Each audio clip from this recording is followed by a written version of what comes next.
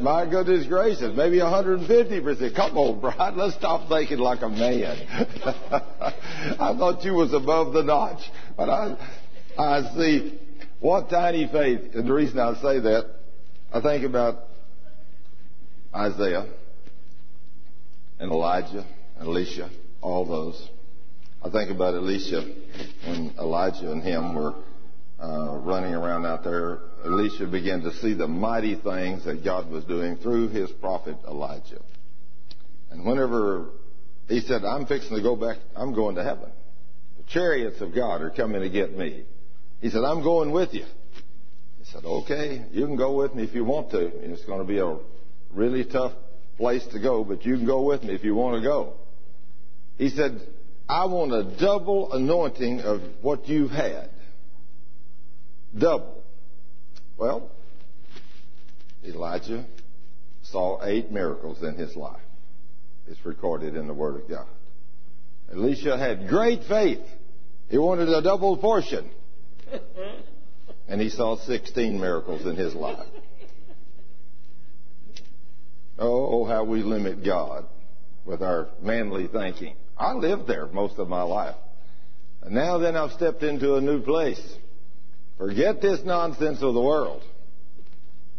If Elijah had 8 miracles, I don't want a double portion. So little as 16? Why, goodness gracious alive, I can think whenever I first stepped into this world of faith, Brian, and I can remember one year whenever somebody asked me at a Christmas party, or a New Year's Eve party, whatever it was, when I was still a member of the Baptist church. Well, Thurman, what has God done in your life this year? Wow. I said, it can't get no better than this. I've seen God do 6 healings this year. Wow, 6. Isn't that awesome?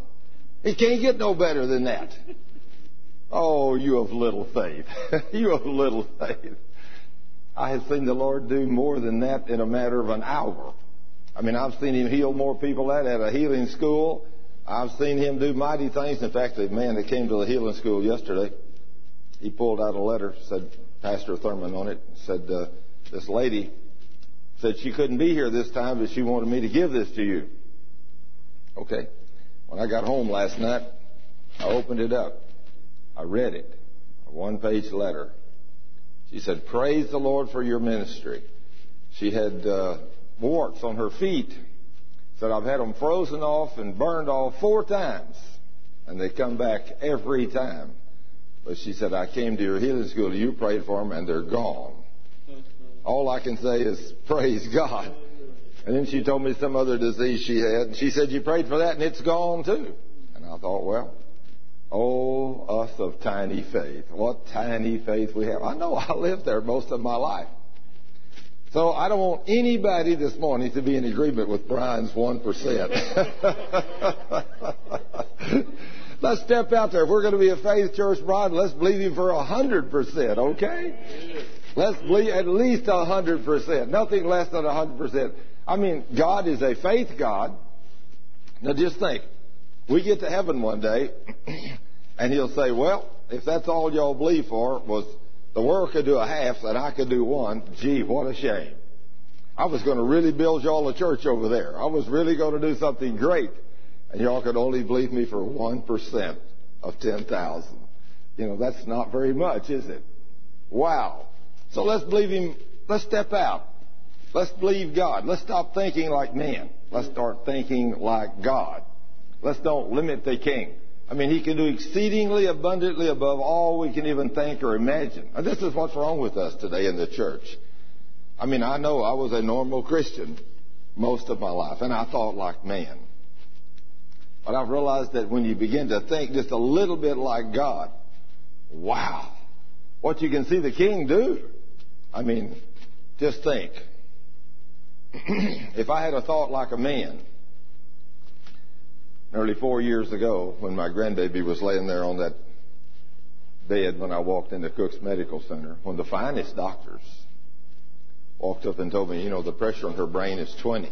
Well, I don't know what that means. I'm not a doctor. And he said, well, that doesn't mean it's critical. That means it's critical. And he says, she's going to die any second. I'm going to tell you, the average Christian will just buy what that doctor said. They'll take what he said. And I said, no, she's not going to die. That little girl's going to get up off of that bed and she's going to run and play. And there's not going to be one single scar on her face. Her face is tore all to pieces. Her skull is busted in 5 places. The hole busted plumb through her head in the front. I mean, she had a pretty good impact. Her little face laying there swelled twice its size, lacerated, cut, all the bones crushed around her. He said when her face hit the seat in front of her, it crushed all the bones around her eyes. So it didn't do any damage to the eyes, but he said the bones and everything in the face are all crushed. And we don't even know what all's wrong with her internally because she's bleeding everywhere. Blood's running out her eyes, ears, nose, mouth, everywhere. Had tubes plugged in her nose about that long, and they were already solid blood. And they had one plugged in her mouth about that long, and it was already solid blood. She was a mess laying there. If you went by what you saw, you're going to lose this case. But this is where you got to think like God. You got to believe these promises. At this point, it's too late to begin to walk holy with what we're going to talk about in Psalms 1 today. It's too late to start that. You got to start it a long time ago. Because when you come to a point like that, and that's what happens. So many people are brought to me today, church people. People have been in church all their life. They've already had 1, 2, or 3 surgeries. They got cancer, brain tumors, who knows what. And now then they're 2/3 semi-conscious, and they want me to build their faith so they can get healed. It's a little late to start trying to build people's faith at that point. You need to have your faith built while you're young. You need to study this book to know who you are. Because if you don't, when the devil comes by your house, you're going to be in big trouble. Because he comes to steal, kill, and to destroy. So you can't wait. You got to realize this book is an owner's manual. It's a law book.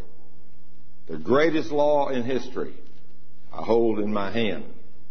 This is the only law book in the world that'll never be changed. Nobody can change it. Nobody can change anything in this book. And there is something in this book that when you read it, in fact, right there, I'm going to go back to a scripture. I want to read this to you. I want you to go to Leviticus chapter 5. This is a pretty big book. It's got a lot of stuff in it.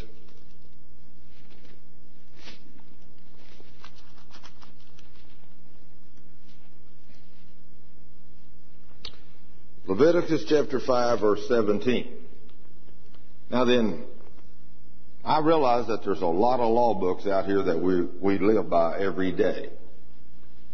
And one of the law books that we live by is written by the IRS. And that book is about 3 feet thick now, I think. There's not a human being alive on the face of the earth today that can know all the rules of the IRS. And then they change them every year. Well, there's no way you can keep up with it. But this book don't change. This book always remains the same. It's just like trying to keep up with the laws of the land just in the state of Texas. You can't do it.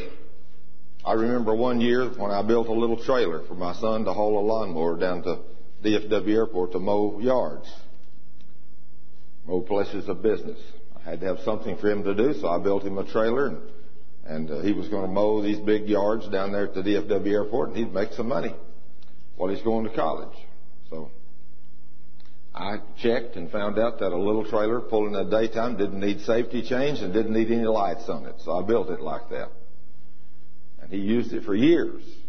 And then here just a couple of years ago, maybe 3 years ago, he was going down there to mow one day and a police officer stopped him. And he gave him a ticket. No safety chains and no turn signals. So I contacted the county and I told him, I said, this officer obviously gave me my son this ticket in error. He said, what do you mean? I said, it says you got to have safety chains and you got to have turn signals. But I said, this is a little tiny trailer, only 4 by 6, And I said, we were pulling it in the daytime. He said, no, 2 years ago the law changed. Now you have to have 2 safety chains on every trailer, regardless of the size, and you have to have turn signals and stoplights even in the daytime. I said, I didn't know that.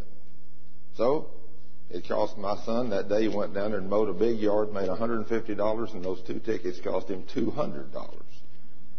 So he didn't come out too good that day. Been better off we'd have stayed at home. But here's a law book. And this book never changes. But I'm going to show you, for those of us that don't read it, like I didn't for many years of my life, one day I read this scripture in Leviticus chapter 5, verse 17. And if a soul sin and commits any of these things which are forbidden to be done by the commandments of the Lord, though he know it not, yet is he guilty, and he shall bear his iniquity. That's an awesome statement, you know it? The king holds you accountable for every word in his book, even though you don't know it. Just like me. I didn't know the laws of the land. I thought I did, but since I didn't, but they had changed. But praise God, this law never changes. When you read this one and you get this in your heart, if he says it's not good that anybody should steal, if he said that 5,000 years ago, this year it's not going to be okay to steal. It's still going to be the same sin, the same punishment, and he don't change. Obviously, mankind don't know these things. Mankind does not know that he's accountable to this divine God, to this law that he wrote. And this is everybody. This is everybody. This is not just the saved people. This is everybody. The thing about it is, at the end of your life, while you're here, if you're not a man of God, like last night, when I came in last night, I thought, I'll turn on TBN and see what's going on. I hadn't had time for television, but I was fixing to pack to get ready. I've had a very busy week this week, and it's going to be even busier because this afternoon when we leave here, we're going to go to our church. We're going to have church. We're going to pray for the sick, and then we're going to get on an airplane. Then we're going to fly to Midland, Odessa, and then in the morning at about 8:15 or 8:30, we'll be in the studio making the beginning of 15 more 30-minute television shows. We'll probably make 8 or 9 of them tomorrow, at least. And then we'll be on live on 8 till 10 on GLC, God's Learning Channel. And then we'll pray for people and answer questions. And then we'll probably get to the hotel at 12 or 1 o'clock. And then at 8 o'clock the next morning, we'll be back in there making another 8 or 9 shows. I have to make 15 television shows in 2 days. And then we catch an airplane back Tuesday night and come back. So I got a very busy schedule. So when people say, I don't have anything to do, I feel sorry for you. You know, you need something to do. That's one thing about serving God. There's always something to do. Plenty busy. But we're going to be busy. But I think about this law. If anybody breaks the commandments of God, whether you're lost or saved, he holds you accountable. Now, the problem of it is, if you're a born-again Christian, he holds you accountable right then. He expects you to confess that sin and get rid of that sin. Otherwise, you open the door to a demon. Right then. But non-Christians, they've kind of got a unique situation, according to the Word. God is not holding the unbeliever accountable for his sin. Isn't that amazing? He's not holding the unbeliever accountable for his sin. You know why? Because he's not God's. He already belongs to the devil. He's not holding the unbeliever accountable for his sin. So the unbeliever goes out there and does what he wants to do, and the devil has legal right to him all the time because he belongs to the devil from the beginning. So the devil can do anything he wants to do to the unbeliever. He can make you sick, he can kill you, do whatever he wants to. But he can't do that to the Christian. Christian, the devil can't touch you until you sin. And when you sin, now then you're breaking the law, and the devil knows it. And I'm telling you, the more of the knowledge of the Word of God you have, the more powerful demons will be watching over you. I mean, you might walk down the street and there'll be a Christian. There might be only one or two demons following him, and maybe only one or two angels. He's no threat to the kingdom of hell. He don't know the Word of God. He don't read it. He don't study it. He goes and does what he wants to do. So there's very little spiritual activity around him. But you take some guy like this pastor back here that's right now teaching the young people. I'm telling you, there is activity around that guy.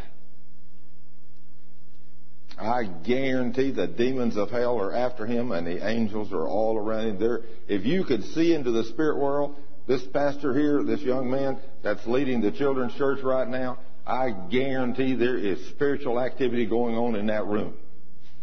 Because that man is on fire for Jesus.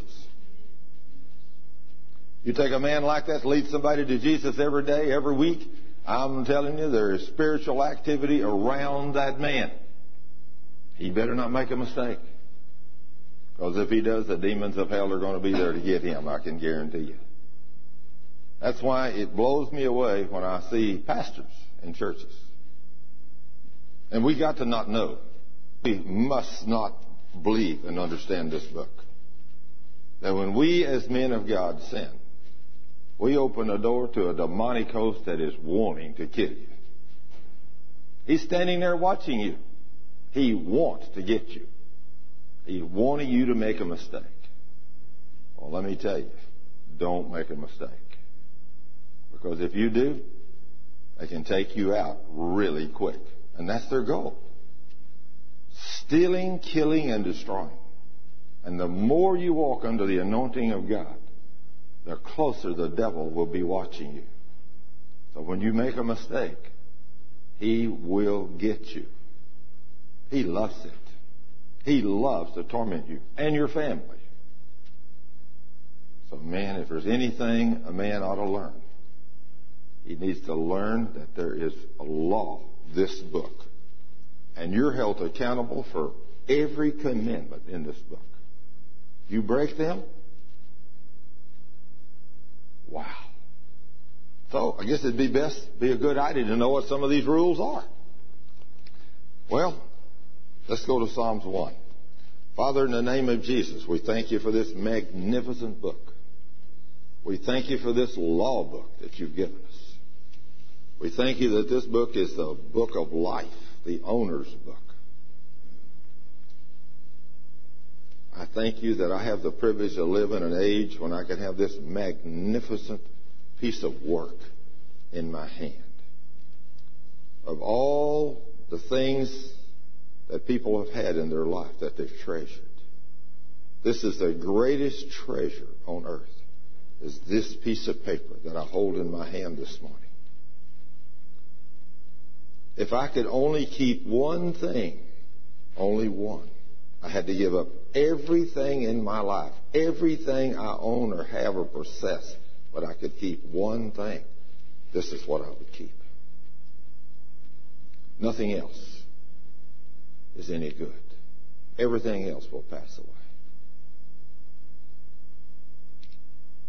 Everything. But this word. So, Father, bless this word this morning and help us all to realize the importance of this law book. That is the most important book in history. Now, Lord, as we talk about your word today, I ask you to bless it. Bless it to all of our hearing, that we might do what you say in your word. I praise you and thank you for your word. In Jesus' name. Now, what I said a while ago when I said the Lord's not holding the unbeliever responsible for this right now, and he won't until he dies. Any man that refuses to accept Jesus as Lord and Savior, when he dies, then he will stand in judgment for everything he has done in his life. And then that will determine what position of the lake of fire he is cast into. So obviously there is sections of the lake of fire that are hotter than others. Maybe more of those wicked worms that die not. More of those wicked demons. I read a book one time. I don't know if I can believe all these things that people say that they've had these experiences, but maybe so, maybe not. But I'll just repeat to you what I read in the book. A person had an experience with the Lord, and they died, and the Lord took them to hell. And they walked up, and there was a casket laying there, and there was a preacher laying in it. And he was in its torment, screaming. And all of a sudden, a bunch of wicked demons came out and began to run their spears through the side of the casket, through him, and pull him out. And scream, and they were sticking them in the top of him and everything. And then the worms were eating the flesh off of his body and throwing it out on the ground, and the flesh was coming off the ground then and coming back up, and they were eating it again. Said it was the most ghastly scene I've ever seen. And I asked the Lord, I said, Lord, who is that? And the Lord said, that was one of my preachers on earth. I said, well, why is he here being tormented? He said, because he didn't teach the truth from my word. He only taught part of it. He wouldn't teach all of my word. So his torment is going to be much worse than the average, because he knew the truth and he wouldn't preach it. He tickled the ears of man. He was more afraid of man than he was of me. So he's going to spend eternity being tormented by demons. Scary, isn't it? Makes you not want to be a preacher. If you're going to be a preacher, you better teach it all. Don't be afraid of what man's going to say to you. But in the last days, Paul told Timothy there was going to be men that would come that would tickle the ears of people. They wouldn't teach them the truth. They would deny the power of the Holy Spirit. They would deny that the Holy Spirit was real. And we have that everywhere. I mean, we have churches everywhere. I've been in them. Now that I've had the privilege to walk under the anointing of God and see Him do all these mighty things that I've seen Him do, now that I've had that privilege, I think about the number of churches that I've been in that don't believe these things. Wow. I don't want to be one of those preachers. But I don't want to be a Christian that's not being obedient to do what God says either. Because there's going to be a judgment one day. And all I can say is you better make sure all your sins are repented of. Wow. Because if they're not, we're going to be in trouble. Psalms 1. Blessed is the man. Blessed. That's where I want to be, don't you, brother? I want to be blessed. Blessed is the man. Well, there must be some requirements. Well, there is. Blessed is the man that walketh not in the counsel of the ungodly. Blessed is the man that walketh not in the counsel of the ungodly. Let me tell you, there's lots of ungodly men out there today. Lots of them. And they're giving lots of counsel. In fact, when I turned the TV on last night for just a few minutes, I saw something about a believer. I forget now what the title is. It was something about walking or test walking in faith or what, something like that. I thought, I wonder what this is. And I really don't know what channel it was, but I turned the TV on and there it was. But since it said something about walking in faith, I thought that caught my eye. And then it had a guy up here in one section and it said he's an atheist. And the other guy's a believer. And there was three men on the picture. I don't know what program it was. Don't have any idea because I don't watch television hardly at all. And I only watched just a couple of minutes of that because it was obvious that the man that was the atheist, he had no clue what he was talking about. But the men that were supposedly men of faith didn't have much more of a clue what they were talking about either. So I thought, wow. Anyway, I thought, I feel sorry for that guy, it's the atheist. But you know, as I turned the television off, I prayed for all three of those men. I said, Lord, first of all, I come to the throne of grace and I come against that devil that's blinding that atheist mind. Because his mind's got to be blinded by the god of this world, which I have all power and authority over. So I'm rebuking that devil over him. And Lord, those other two men, I really don't know in the few minutes I heard them talk what they do know. They may know a whole lot more than I think they know. But Lord, I ask you to give those men revelation, wisdom, and knowledge and understanding from your word.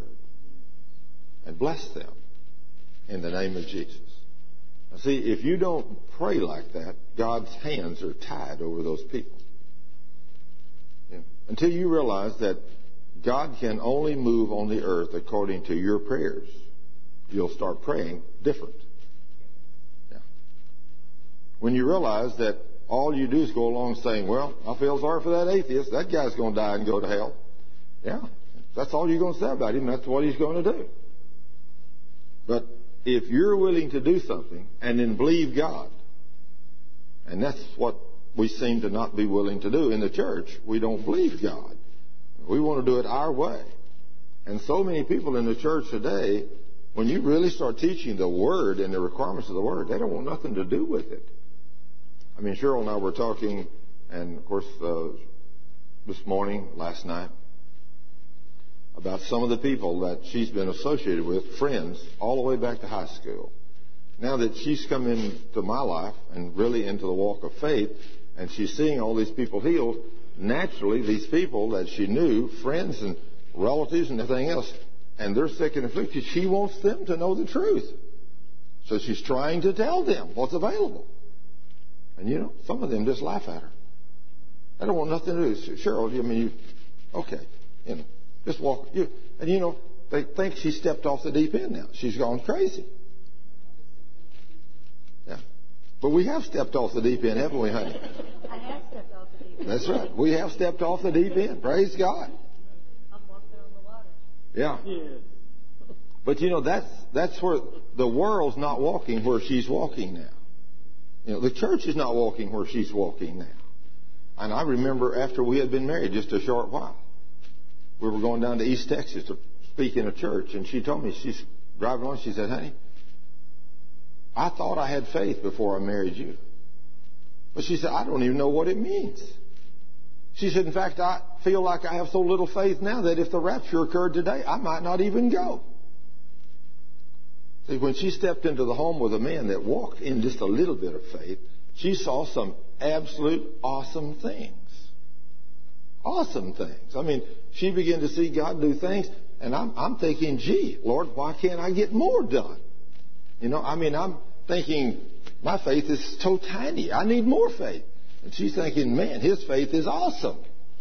Well, see, I guess that's the way it is. We need to learn to start thinking like God. How big is your Jesus? Well, see, mine used to be a little bitty fella. You know, he's getting bigger all the time. You know, one of these days, I mean, he's going to become the real God that he is, the creator of the universe. When that really gets into your heart, then you can pray the prayer of faith for people, and you can see great things happen. I'm serious on this deal with y'all going out and handing out these CDs and flyers and that. Don't even begin to think, Lord, we want 1% return. Don't even think about that. You know, say, Lord, we want everybody. When you stick one of them on that door, say, Lord, we claim this house. We claim everybody in this house.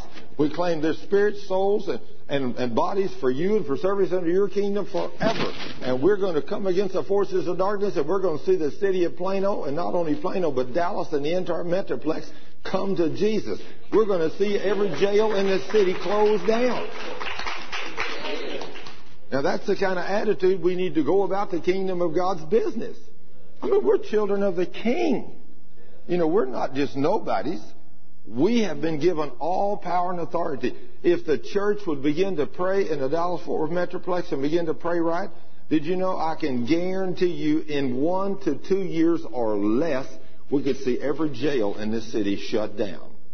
We could see the police department go down to a fourth the size it is and still have a city that's a magnificent city. We could see churches not only that are on every corner of every block in this city, but we could see them full to overflowing every Sunday. When people begin to realize what's available in prayer, when we start doing something in faith and praying. Because if you don't pray for people and you don't bless them, then you're going to be speaking a curse on those people. And that's what we do.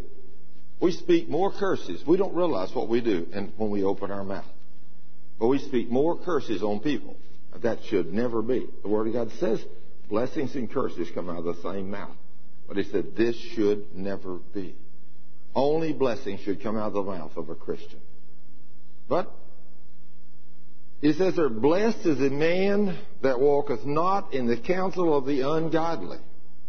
So instead of listening to the ungodly, you should seek the wisdom of many godly men. When you go to do something, don't ever do it on your own. Don't ever do anything without prayer and counsel of godly men. Never. I don't care what you're going to do. Do it with a counsel of godly men. And never without prayer.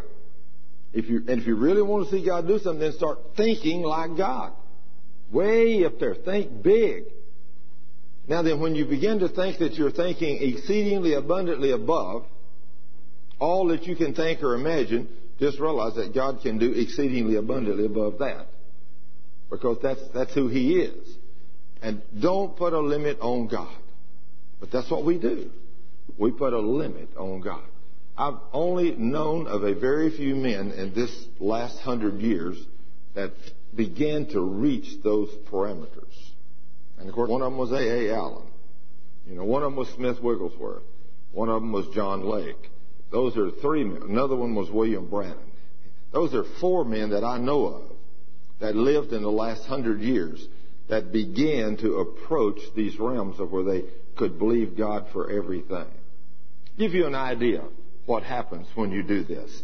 Now, most of us can't even think like this. I'm still not there either, but I'm working on this.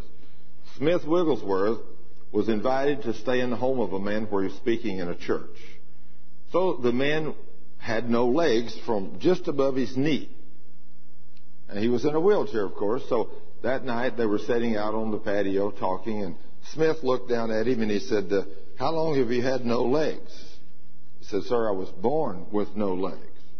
So I've not had any legs ever. He said, in the morning, when you get up, go down to the shoe store and buy yourself a pair of shoes the size and the color you want.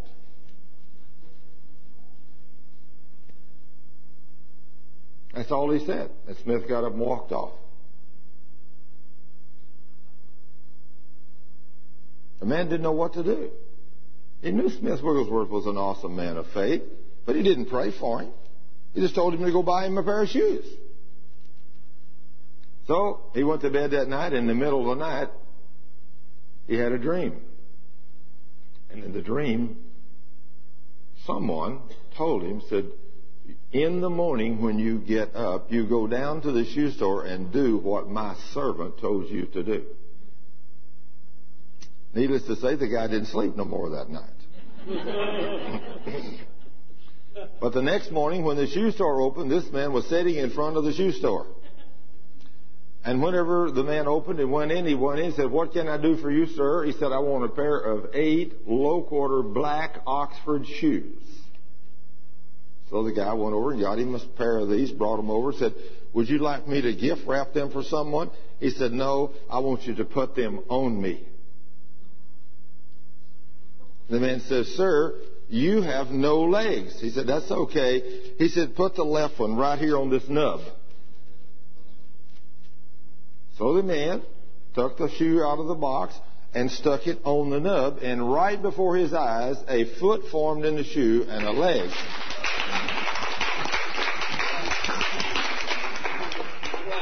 Then he told him, said, now put the other one on, and he did, and the other one, the same thing happened, and the man gets out of his wheelchair with his new shoes and walks out of the shoe store and left his wheelchair there with his new legs and his new shoes. Now, when's the last time you and I have seen something like that? Yeah. Once in a while, you may hear something like that, but in the church, those things today are almost non-existent. Well, I got to see God do something almost that good the other day. Wasn't quite that good. But I was down in Manny, Louisiana speaking, and they brought a man in with a set of stilt things all on him, was stiff-legged, and set him down in the chair right there, and I spoke 2 hours, and after the 2 hours, I walked up, and there was a woman coming down this aisle right here, and she's shaking like this, and I said, "What's wrong with you?" And she said, "I have Parkinson and lupus." And I reached up and laid my hand on her shoulder and said, "In the name of Jesus." Instantly, she stopped shaking. And I thought, "Whoa, God, what's going on here?" You know. So I thought, wow, this is awesome. I thought the gift of miracles has come upon me. I don't know how long this is going to last, but I said, I run over here to this guy. I said, "Sir, what's wrong with you?" He said, 21 months ago, I had a great big giant tree. He said the tree was this big. That big tree fell across the tractor I was driving. It rolled, and when it stopped, it had fell over my legs and crushed my legs and my knees. And he said, "They'd done surgery on my knees, but the doctor said my knees are so tore up I will never walk again." I said, "But Jesus said in John 14:13, I could ask the Father in His name anything and He would do it." I said, "Do you believe that?" He said, "I do." I laid my hands on that man's knees. He's sitting right here just like this man is right here. I laid my hands on them knees with them steel braces on them, straight as they could be, and asked the Father in Jesus' name to completely restore and make those knees like brand new. I thanked Him for doing it. I said, "Do you believe that, sir?" He said, "I do." I said, "Then take all that junk off and throw it away, and let's stand up and walk." The man took that stuff off, throwed it down. I reached up and got his hand. I raised him up when I did. He bent his legs. He said, "Oh," he said, "it hurts." I said, "I know that devil's going to make it hurt." But I said, "Don't you believe that beast?" I said, "In the name of Jesus, walk." And I jerked him, and he took a step. I said, "Come on." And I give him another and another one. And by the time he got 3 steps, I said, "You're on your own." And he walked up there and walked around the podium 3 times and run to the back and back to the front with his hands in the air screaming, "God is awesome." Let me tell you, we serve an awesome God. We serve an awesome God. I mean, this is not some fly-by-night cowboy you and I are serving. You know, this is the King of the universe we're serving. So it's time we start thinking like Him. Isn't that right, Brian? I mean, a few years ago how hard it would have been impossible for me to think outside the box like that a few years ago. You know it? Because I come from a church that never saw anything like that. That was so far beyond my wildest dreams. But now then, when I pray for people, I don't care what the problem is. If they don't get healed, I think, what did I do wrong? I mean, God, it can't be you, it's me. What did I do wrong? Do I not have enough faith? What did I do wrong? Because I know if I'm right in what I'm doing and I'm walking in obedience to the Word, if I can build that man's faith sitting there, and he and I can agree in faith, the Lord says we can ask Him for anything, and He'll do it. That's a pretty awesome statement when the King says, "Ask me for anything and I will do it." So why don't we start thinking like God and believe when we ask for anything for people like this, it happens. But He also says, right here, "Blessed is the man that walketh not in the counsel of the ungodly." You know, I want you to think about the statement I'm going to make here about this. When I used to go to my pastor in my church, when I learned what I thought was the truth of Matthew 18:19, where the Lord says, "Again, I tell you that if 2 of you on earth agree about anything you ask me for, it shall be done for you by my Father which is in heaven." Well, I thought He meant what He said. I thought I could ask for anything and He'd do it. So I would go but I didn't see anybody using that verse in church. So I go to my pastor, ask him what he thought about that.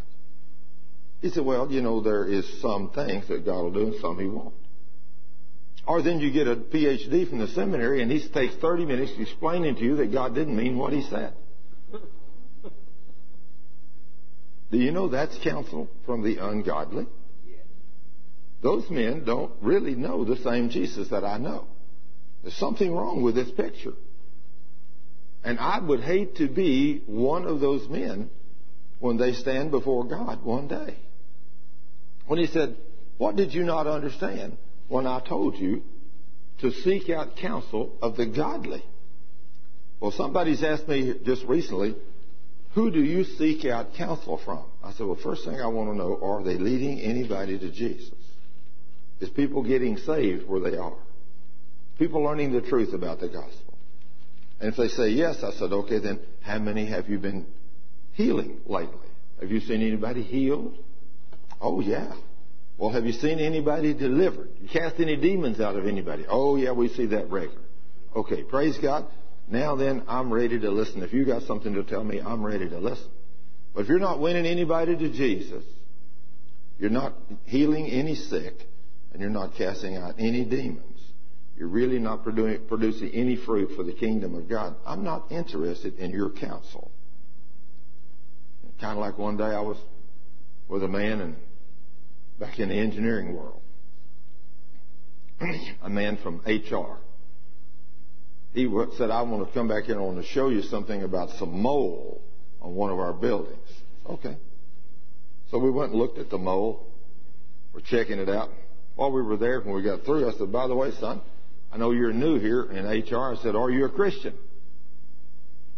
He looked at me and said, well, yeah. I said, where do you go to church? What kind of Christian are you? Well, he said, I'm a Baptist. I said, well, good. Where do you go to church? He said, well, Thurman, I don't have time for church. I said, you ain't much of a Christian then, are you? Well, he said, that's none of your business. I said, oh, yeah, I'm a real Christian. And if you are a Christian, it's my business because you're my brother in Christ. And I said, if you are a Christian, you're not going to church, you're breaking God's law. You need to be in His church. He said, well, let's talk about this mold. I said, okay. So we walked on back up the front talking about the mold. We got up there, he stopped, he said, let me give you some counsel. I said, what do you got to say to me? He said, you offended me when you started talking religious things in the workplace. And I don't want to see you do that no more. I said, son, let me give you some counsel. I said, if you got something to say about the business world, I may listen to you. But no more knowledge you have about the Word of God, don't you ever give me counsel until I see you start leading people to Jesus, producing fruit, and you're in church every time the door's open. When you start working for God, producing fruit for the kingdom of God, then I'll listen to your godly counsel. But until then, your counsel's ungodly. And I said, don't you ever tell me anything about the kingdom of God again until you get right with God.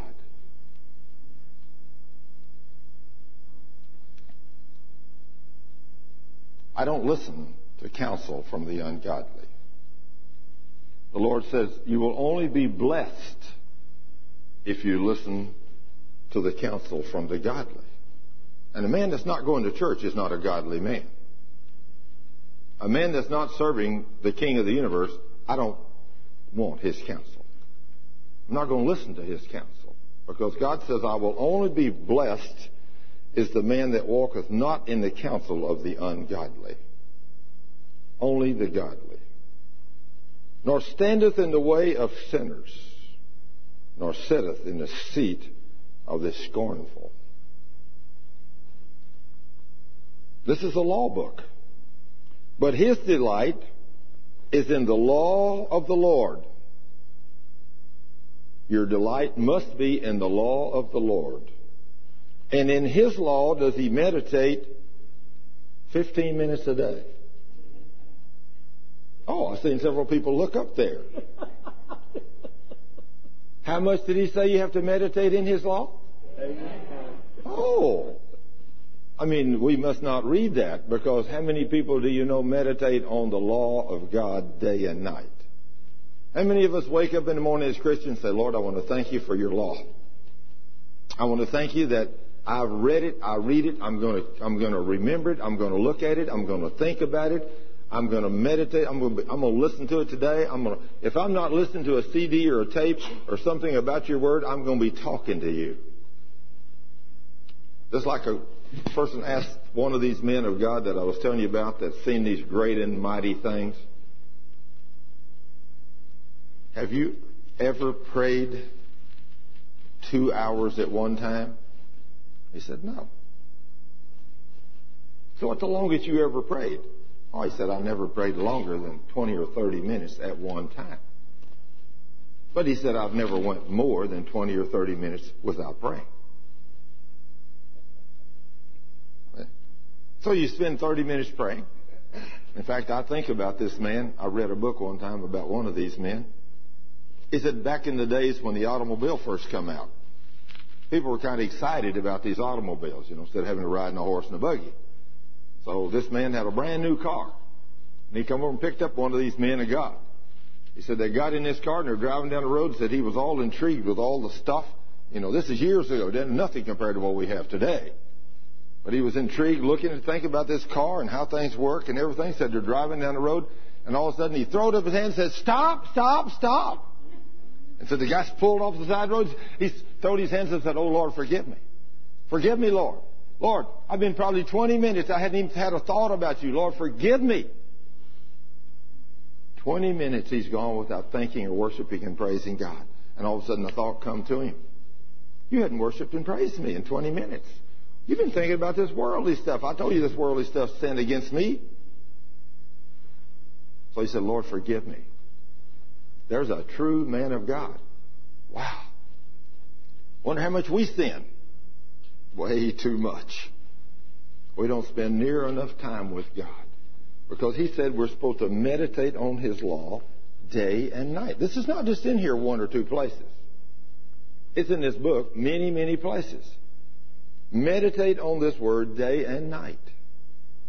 For those of you that have children that are still school age, don't get them so involved in school that you don't take time to read them the law of God. Because if you teach them the things of the world, you will lose your children. They will go the wrong way. They will take the path that you train them. You teach them about the world system, that's where they're going to go. That's all they will know. So they'll feel good in it, and they'll get out there and they'll live in it. And they'll live in it and die in it. And then they'll die and go to hell. Because you taught them the wrong things. The Lord didn't tell you to teach your children anything except this book. He said, you teach your children this book. You meditate on this law day and night.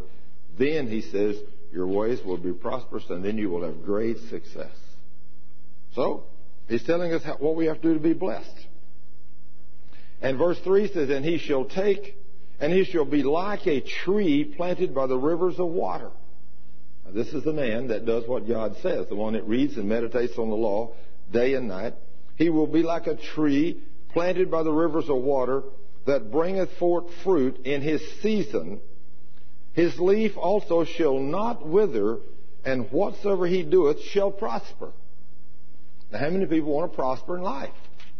Everybody. Sure, we all want to prosper. But what do? We do everything except what God says. We go out and go to school and get different degrees and all kinds of stuff, and then we go out and we try our best to work in the world to make a living. And the majority of people that I know today, even in the church, literally live from payday to payday. They don't live the blessed life because they don't obey God. They don't do what he says. You go to the average church that I was members of Baptist churches for years. And I've worked on counting committees. I worked as ushers. I worked on every committee in the church. And I will feel like I'm on very safe ground when I tell you that from 15 to 25%, 25 would be way on the high side, I believe. But 15 to 25% of the congregations, and many of the congregations I've been in have been as small as 50 and up to 100 or 300, and that's probably average, 250, 300 people in a Baptist church. But some I've been members of have been 2,000, 3,000. And it makes no difference what size. 15 to 20 or 25% of the people pay all the bills at the church. Those are tithers. And those are the ones that are blessed. The ones that are not tithers is the rest of them. And they're the ones that never have their needs met. They're the ones that's living under a curse. And they're the ones that wonder why they can't make it from payday to payday. Because they're not being obedient to God's Word. In fact, I can tell you out there at Justin First Baptist Church, 150, 200 people. It used to. Now it's up to 300 or 400 people. But when I first went there years ago, there was a man there that was working on his Ph.D. from the seminary as a pastor. And that church was in the red. He'd been there just a very short period of time when I got there, and that church was in the red when I got there. I maintained the buses for that. I only had a couple, little ones, vans. I maintained those vehicles and paid all the upkeep on those vehicles, everything, parts and everything. If it blowed up an engine in one of them, I fixed it. If it went out and blowed up on one of the mission trips or something happened, I'd take my trailer and my truck. I'd go get the truck, or the pickup or the van. I'd bring it back. I'd tear it down. I'd fix it, overhaul it, pay for everything, parts, labor, everything. I never charged the church nothing for all that work I done on their vehicles. But that church was still in the red, and they could barely meet the requirements. And I went to that pastor and told him 2 or 3 or 4 times. I said, in the 5 years he was there, I said, the reason this church is in the red is because you will not preach God's word. I said, when it comes to tithing, for sure, I've never heard you even make a statement about tithing. He said, Thurman, tithing is too controversial, and I won't touch it with a 10-foot pole. I said, it's not controversial at all. God says do it. That's all you got to do is tell him what God says. And that way it's his responsibility, but he can't do nothing until you preach the word. But he would not do it. 5 years came and went. That church was in the red for 5 years. And then he left. We were hiring a new little pastor, 32 years old, with a master's degree from the seminary. When he came in, I said, son, I only got one question to ask you outside of, are you a Christian? I said, will you preach on tithing, and do you believe in tithing? He said, well, of course I believe in tithing, and yes, I will preach on it. I said, good, you got my vote. I'll vote for you. Second Sunday he was there, he preached a good message on tithing. First one we had heard in years.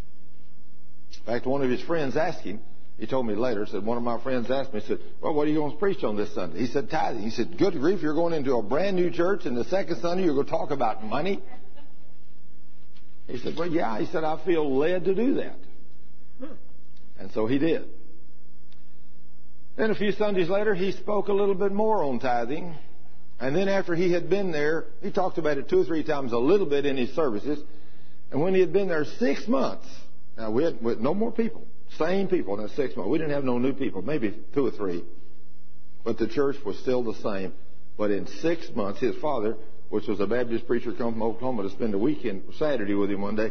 And he said, Dad, if you want to, you can go to the deacons meeting with me. We got a deacons meeting this morning. We have a money problem. His dad said, oh, son, what's wrong? Y'all don't have enough money to pay the bills? I thought, that's a faith of a Baptist preacher. Isn't that the way we think? Anytime somebody says we got a money problem in church, it's got to be we don't have enough. Never concerned about we got so much we don't know what to do with it.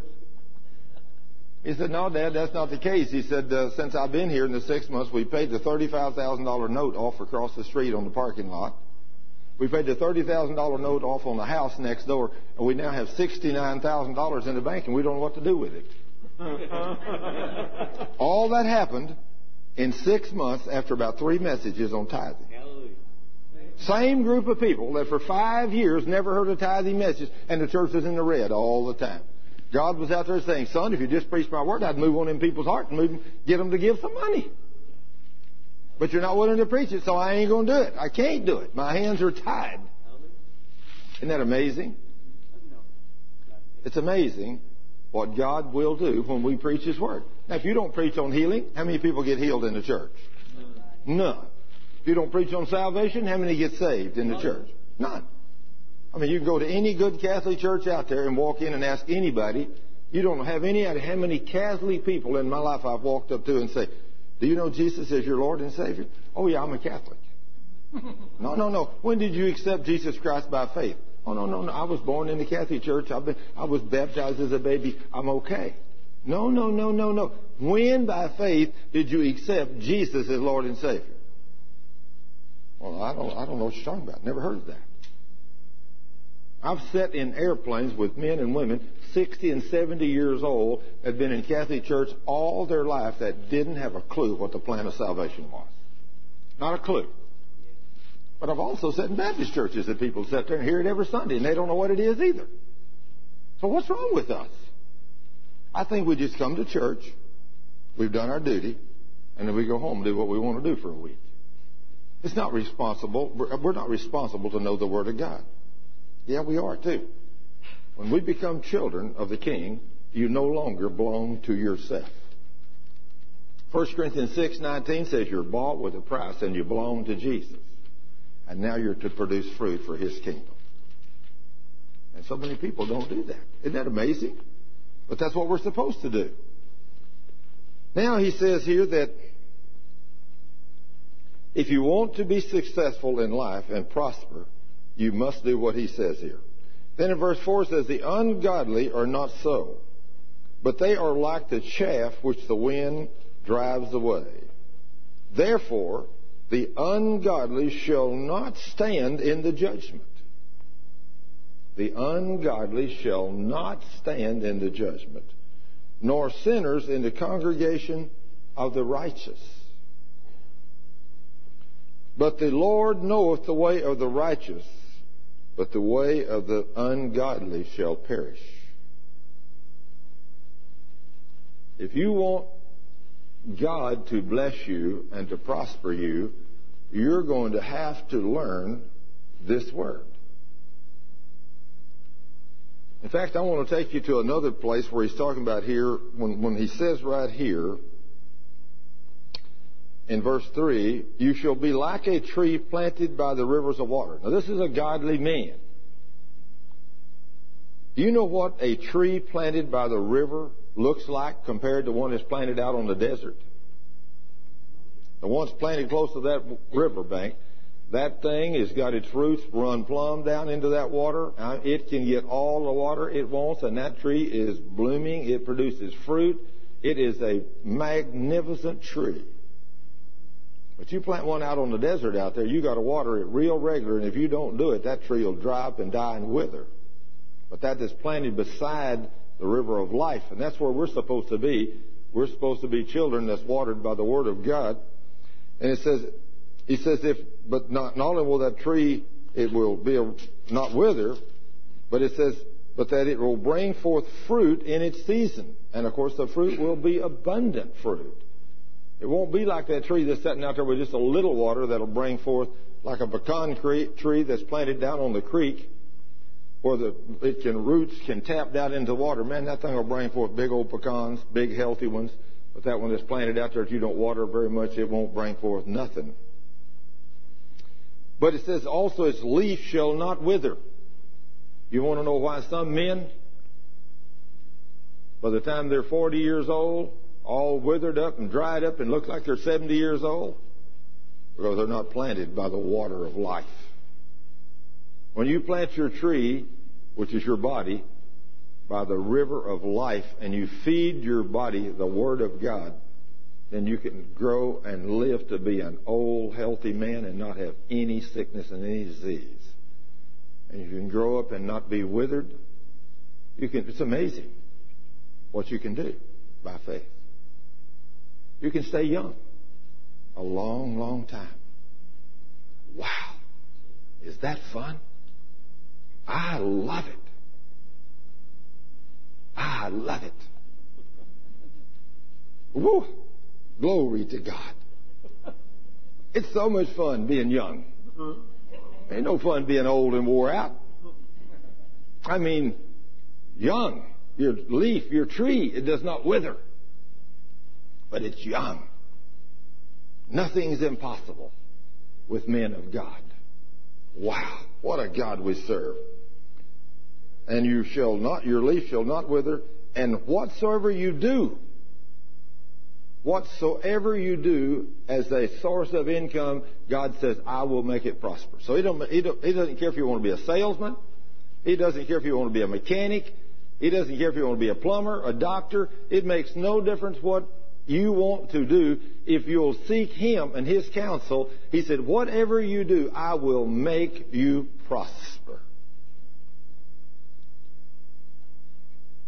Do you know how wonderful it is to have things where when you do things, your equipment and buildings and so forth don't fall apart and they last for years? You know how wonderful it is to buy a car? In fact, I'll tell you one time, I turned in my order for a car. I needed a car for my wife years ago when my wife had a Buick. It was a real nice little Buick, but my little daughter, she was getting to be 16, and I needed a car for her. So I thought, well, I'll give her the Buick, and I'll get Mama a better one. Well, back in those days, I told the Lord, I said, I want about an 86 or an 87 Delta 88 Oldsmobile. One of those Royal Burmans. I want a vinyl top on it. I want it to be beautiful. I want it to be leather inside. I want it with AM, FM tape deck. And I want manual air conditioning. I don't want the automatic air. I want it to have new tires. I want it to look like a brand new car. Was that what you call turning in your order? And I said, Lord, I've got somewhere between $6,000 and $7,000. I said, I got $7,000 in the bank, and I want to pay somewhere between $6,000 and $7,000 for this car. It's because I want to pay cash for it. I don't want to finance it. I go to work that morning praying that prayer. I sat down at lunch in the Dallas Times-Herald, sitting right there, and I look over under used cars, and right there's an Oldsmobile section that says Delta 88 Oldsmobile 87, perfect condition for sale. I said, I'll call. I called that lady, and she said, yes, my husband and I was going to Europe. We bought this car brand new a couple of years ago. And about 3 years ago, I believe it was. And she said, it's been garaged here at home, and where I work in Dallas is a covered area, so it's been under the cover all the time. So she said, it looks like a brand new car. So I got over there, and she said, oh, by the way, I've just had to put new brakes on it. The air conditioning compressor failed. I put a brand new air conditioning compressor on it. Now, the thing's only got, I also told the Lord I wanted to have low mileage. This car had 52,000 miles on it. Now, this woman, although she was a Christian, she'd already had to put new brakes on the car, just put a brand new set of tires on the car, and just put a brand new air conditioner on the car. But when I opened the door and looked at it, it looked like a brand new car. When I opened the hood, it didn't have a spot of dirt, nothing nowhere underneath. It looked like brand new. I said, what do you want for this car? She said, $6,500. How close is that to between $6,000 and $7,000? I said, I'll take it. She said, well, there's been two other people here looked at it, and both of them told me they'd come back later, and they were really interested in the car. I said, did anybody pay anything down on it? She said, no. I said, well, I'm going to write you a check for $6,500, and the car is mine. And she said, you write me a check for $6,500, and it's yours. Okay, think of everything she'd done to that car. Although she was a Christian, she was not a faith walker. She was not producing fruit for the kingdom. I bought that car and drove that car to 197,000 miles and never had another problem with it. Put one more set of tires on it. I drove it to 197,000 miles. I'd say for $6,500, that was pretty good spending my money, wouldn't you say? Yeah. Very few people get to do that. But see, when you serve the Lord, He says, whatever you do, I will make it prosper. He will even make your cars run much longer.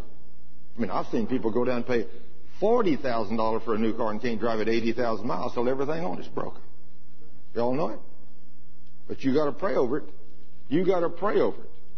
And you got to pray over it and pray over it. And you got to walk in obedience to God's Word. But He says, if you will do these things, your tree will not wither.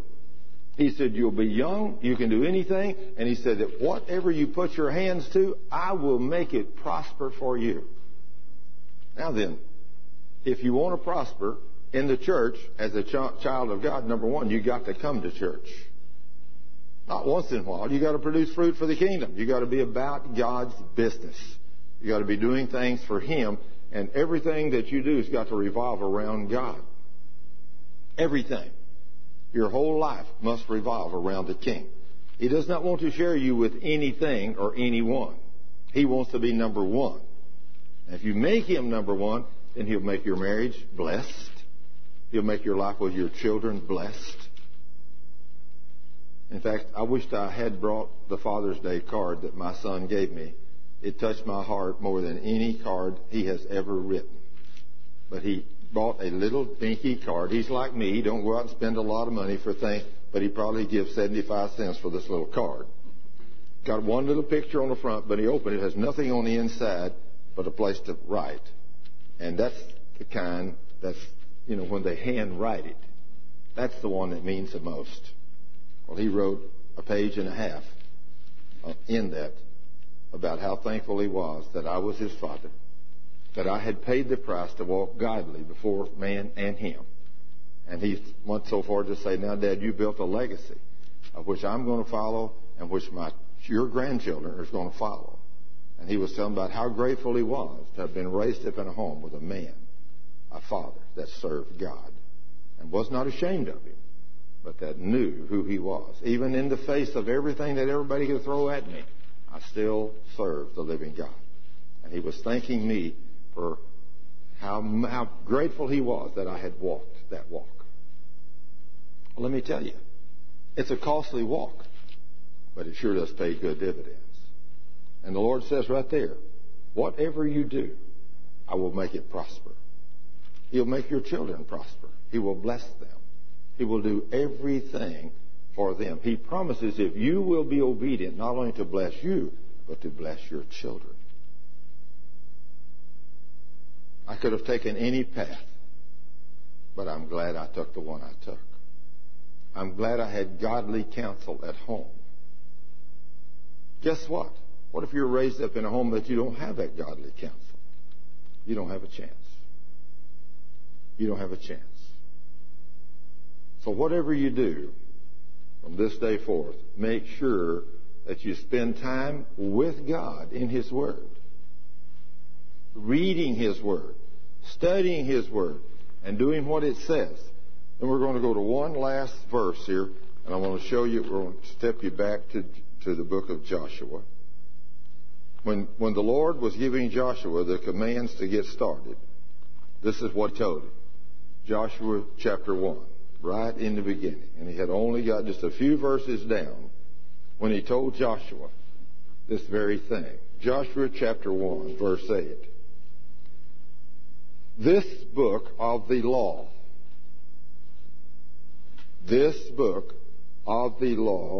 shall not depart out of your mouth, but you shall meditate therein day and night,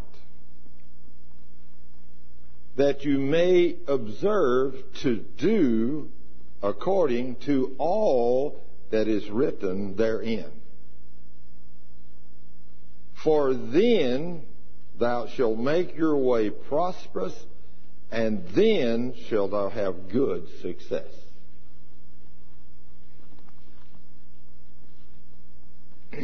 Think about this. The average Christian tells their children in the morning, get up, got to go to school, get up, go to school, Monday through Friday. You can't be late for school. Got to go to school every day, Monday through Friday. But Saturday and Sunday comes, and, well, Sunday, we're all tired. We're going to sleep in. We worked hard all this week. Yeah, we're Christians, but Mom and Dad's really tired. We're not going to go to Sunday school and church this week. We're going to stay home, and we're going to rest, because we need our rest. But Monday morning, get up, kids, go to school. Got to go to school. Can't be late for school. If there's anything you're going to tell them to be late for, that crazy school down there is not teaching them much. I hate to say it. But any time, just like one time whenever I went to Oklahoma with my son when he was in the 5th grade, 10 years old, they needed some counselors to go with the boys. 10 boys to a cabin. I said, I'm going. My son ain't going to a place 10 years old without me. I took a week of vacation and I went with them. I got up to the very first thing whenever we walked up and they give them counsel at school. It was a school camp. Nothing to do with church. All about school. They gave them counsel. Stay close to your counselors. Don't get off the trails. You're out here on the lakes. You're out in the wilds. There's snakes out here. Be careful. That's good counsel. But the boys don't listen very well. So we're out on the trails, and they're running off the trail, and they're running off out in the leaves. And I said, hey, guys, get back over here.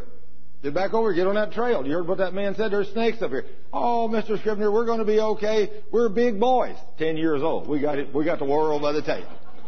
They know everything when they're 10. So anyway, actually, I said, boys, come on. Now, y'all are under my authority. I'm responsible for you boys. You got to stay on this trail. We're going along there a little while. I looked over there, and there is a chicken snake laying out yonder about 15 feet off that trail, coiled up in some leaves, and he is a big monster. I said, hey, boys, come here, come here. What is this?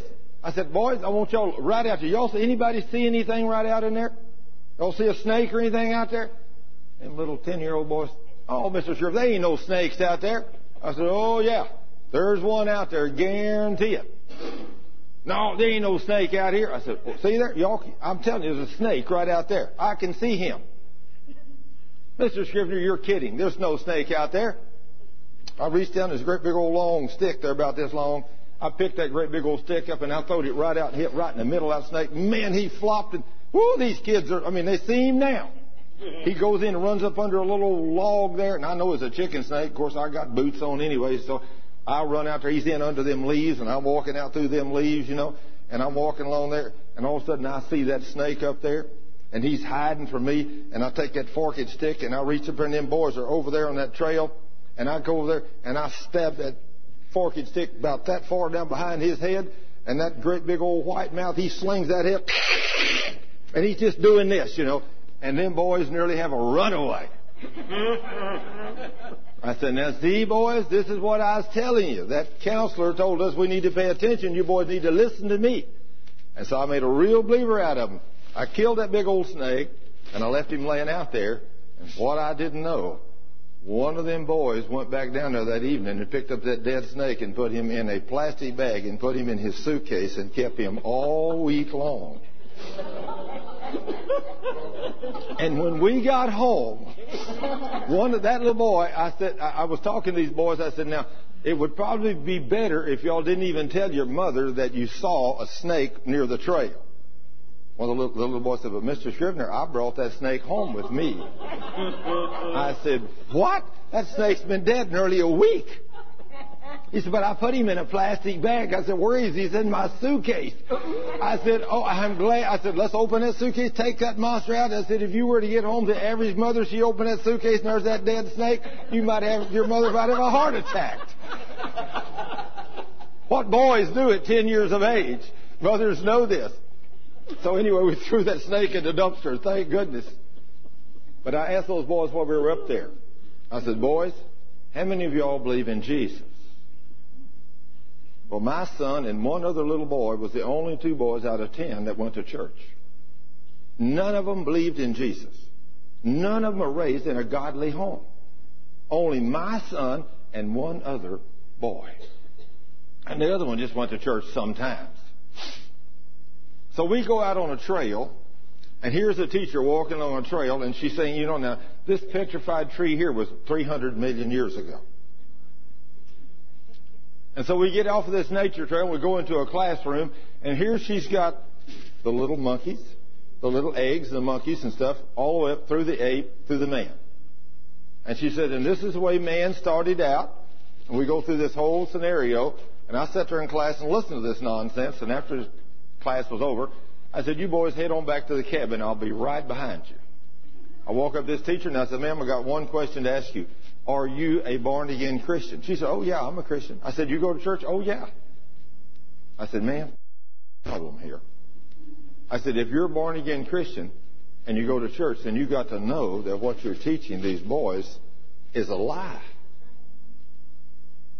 Well, she said, but this is what I'm required to teach them. I said, ma'am, I can't teach a lie because you're impacting the souls of little people. And do you know God's going to hold you accountable for this one day when you stand in His presence? She said, I guess I never thought about that. I said, don't you think it's time that you did think about what God's told you to do? I said, you know that's a lie. Man didn't evolve like that. God made the universe and made man. You know that. She said, well, yes, I know that. I said, then I suggest you either start teaching that or you change professions. Because I said, you're not going to be happy one day when you stand before the King of the universe. So anyway, I leave her classroom and I go back to the cabin of those 10 boys. And I get over there and I said, now, boys, I want to ask y'all a question. I sat in y'all's class today and I heard what that teacher taught. I want to know how many of you boys in this classroom believe, or in this room, out of 10 of you. And only 2 of you have had any training from the Word of God. I want to know how many of you children believe that somewhere back your great-great-great-great-great-grandfather somewhere, who knows how many eons back, started out as a monkey. And every one of them kids said, we don't believe that. I said, here you are 10 years old and not a single one of you believe that. No. I didn't come from a monkey. I thought, how awesome this is. Here we got educated people with degrees standing in classroom teaching 10-year-old kids that don't none of them believe what we're teaching them. But we won't teach them the truth because we might offend somebody. Well, let me tell you, I think it's time the church started offending somebody. I think it's time we start teaching what our God says. I'll tell you why there's not any power in the church today, because we're afraid of man instead of God. Well, let me tell you, when I look at what man can do to me, the Word of God says all he can do to me is kill this piece of flesh. But it said, fear him who can cast you after death into hell. And that's God. I'm going to tell you, whenever I die, I'm going to go down preaching this Word. I'm going to do it like God says, aren't you, Brian? And we're going to start believing him for big things. We don't want nothing little. When you start thinking big, that's the day you'll walk in when you can pray for a man with 2 crushed knees, and you can pray and expect him to do something, and you can see that man get up and run around that place. That's when you can lay hands on the sick and pray for them. That's just like that young boy that just started working for us. I had him give his testimony yesterday. He was the young boy that 10 years ago, at 11 years of age, which had warts and scars all over his body, and I prayed for that little boy. Philip Anthony Wren was his name then. 11 years old. And I had the faith 10 years ago to pray and ask God to take those warts and scars off, and then had the audacity to stand up and look his mother right in the eye and said, I guarantee in a few weeks, because God made you a promise, that boy won't have a wart or a scar on his body. And in 4 weeks, that boy didn't have a wart or a scar. And today he's 21 years old, a tall, handsome young man, and there's still not a wart or a scar on his body. And last Tuesday, he went to work for us in the ministry. I hadn't seen him in years, but all of a sudden he just walks in. It wasn't accidental, because I told the Lord here a few weeks ago, I said, Lord, I hadn't seen Philip in 7 or 8 years. I'd like to see the boy. Where is he? So we tried to find him on the internet. We couldn't find him. Finally found one Philip Wren in Houston, but that wasn't the right one. So I said, Lord, I don't know where he's at. I've tried. You have him call me. And within a matter of just a few days, he called. And he needed a job. So I put him to work. Handsome young man. Just think how his life's been changed because of one man of faith. Can you imagine what it would be like? I asked him if he had any pictures. In fact, Cheryl asked him if he had any pictures. He said no. We didn't want no pictures of me. Mother didn't want one. I didn't want none. So till he was 11 years old, with all them warts and scars on his body, there's not a single picture of that boy. He didn't want no pictures. Who wants the pictures when you look like that? You want pictures. You want pictures made. You and your wife go out, you get dressed up, you come to church, you got your suit on, your tie, you come home, kids say, hey, let's take a picture of Mom and Dad. Don't they look beautiful? But you come in out of the garden, and especially your wife, her hair's all tore up, she ain't got no makeup on, nothing. Mom, let me take a picture. Get out of here. You ain't dare going to take my picture like this, right? But yet she's still beautiful, but she just don't think she is, because she don't want a picture like that. Want pictures when you're beautiful. Is that the way we are? Sure. I had no pictures of that little boy.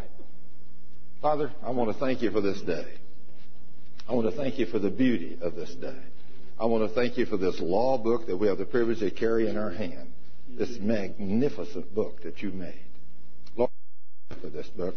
And I praise you for the counsel you give us from this book, that if we read this, we do what you say. And then you said, if we will do what you said, and if your words abide in us and we abide in you, according to John 15:7, you said, then we can come and ask you for anything, and you will do it for us. And I'm thankful, Lord, that you meant that. Now, Lord, help us to convey that to all people, all the church, so they will be able to walk in the same power, so that people around them will know that you live in them, that you're there. And we praise you and thank you for this day. In Jesus' name, amen.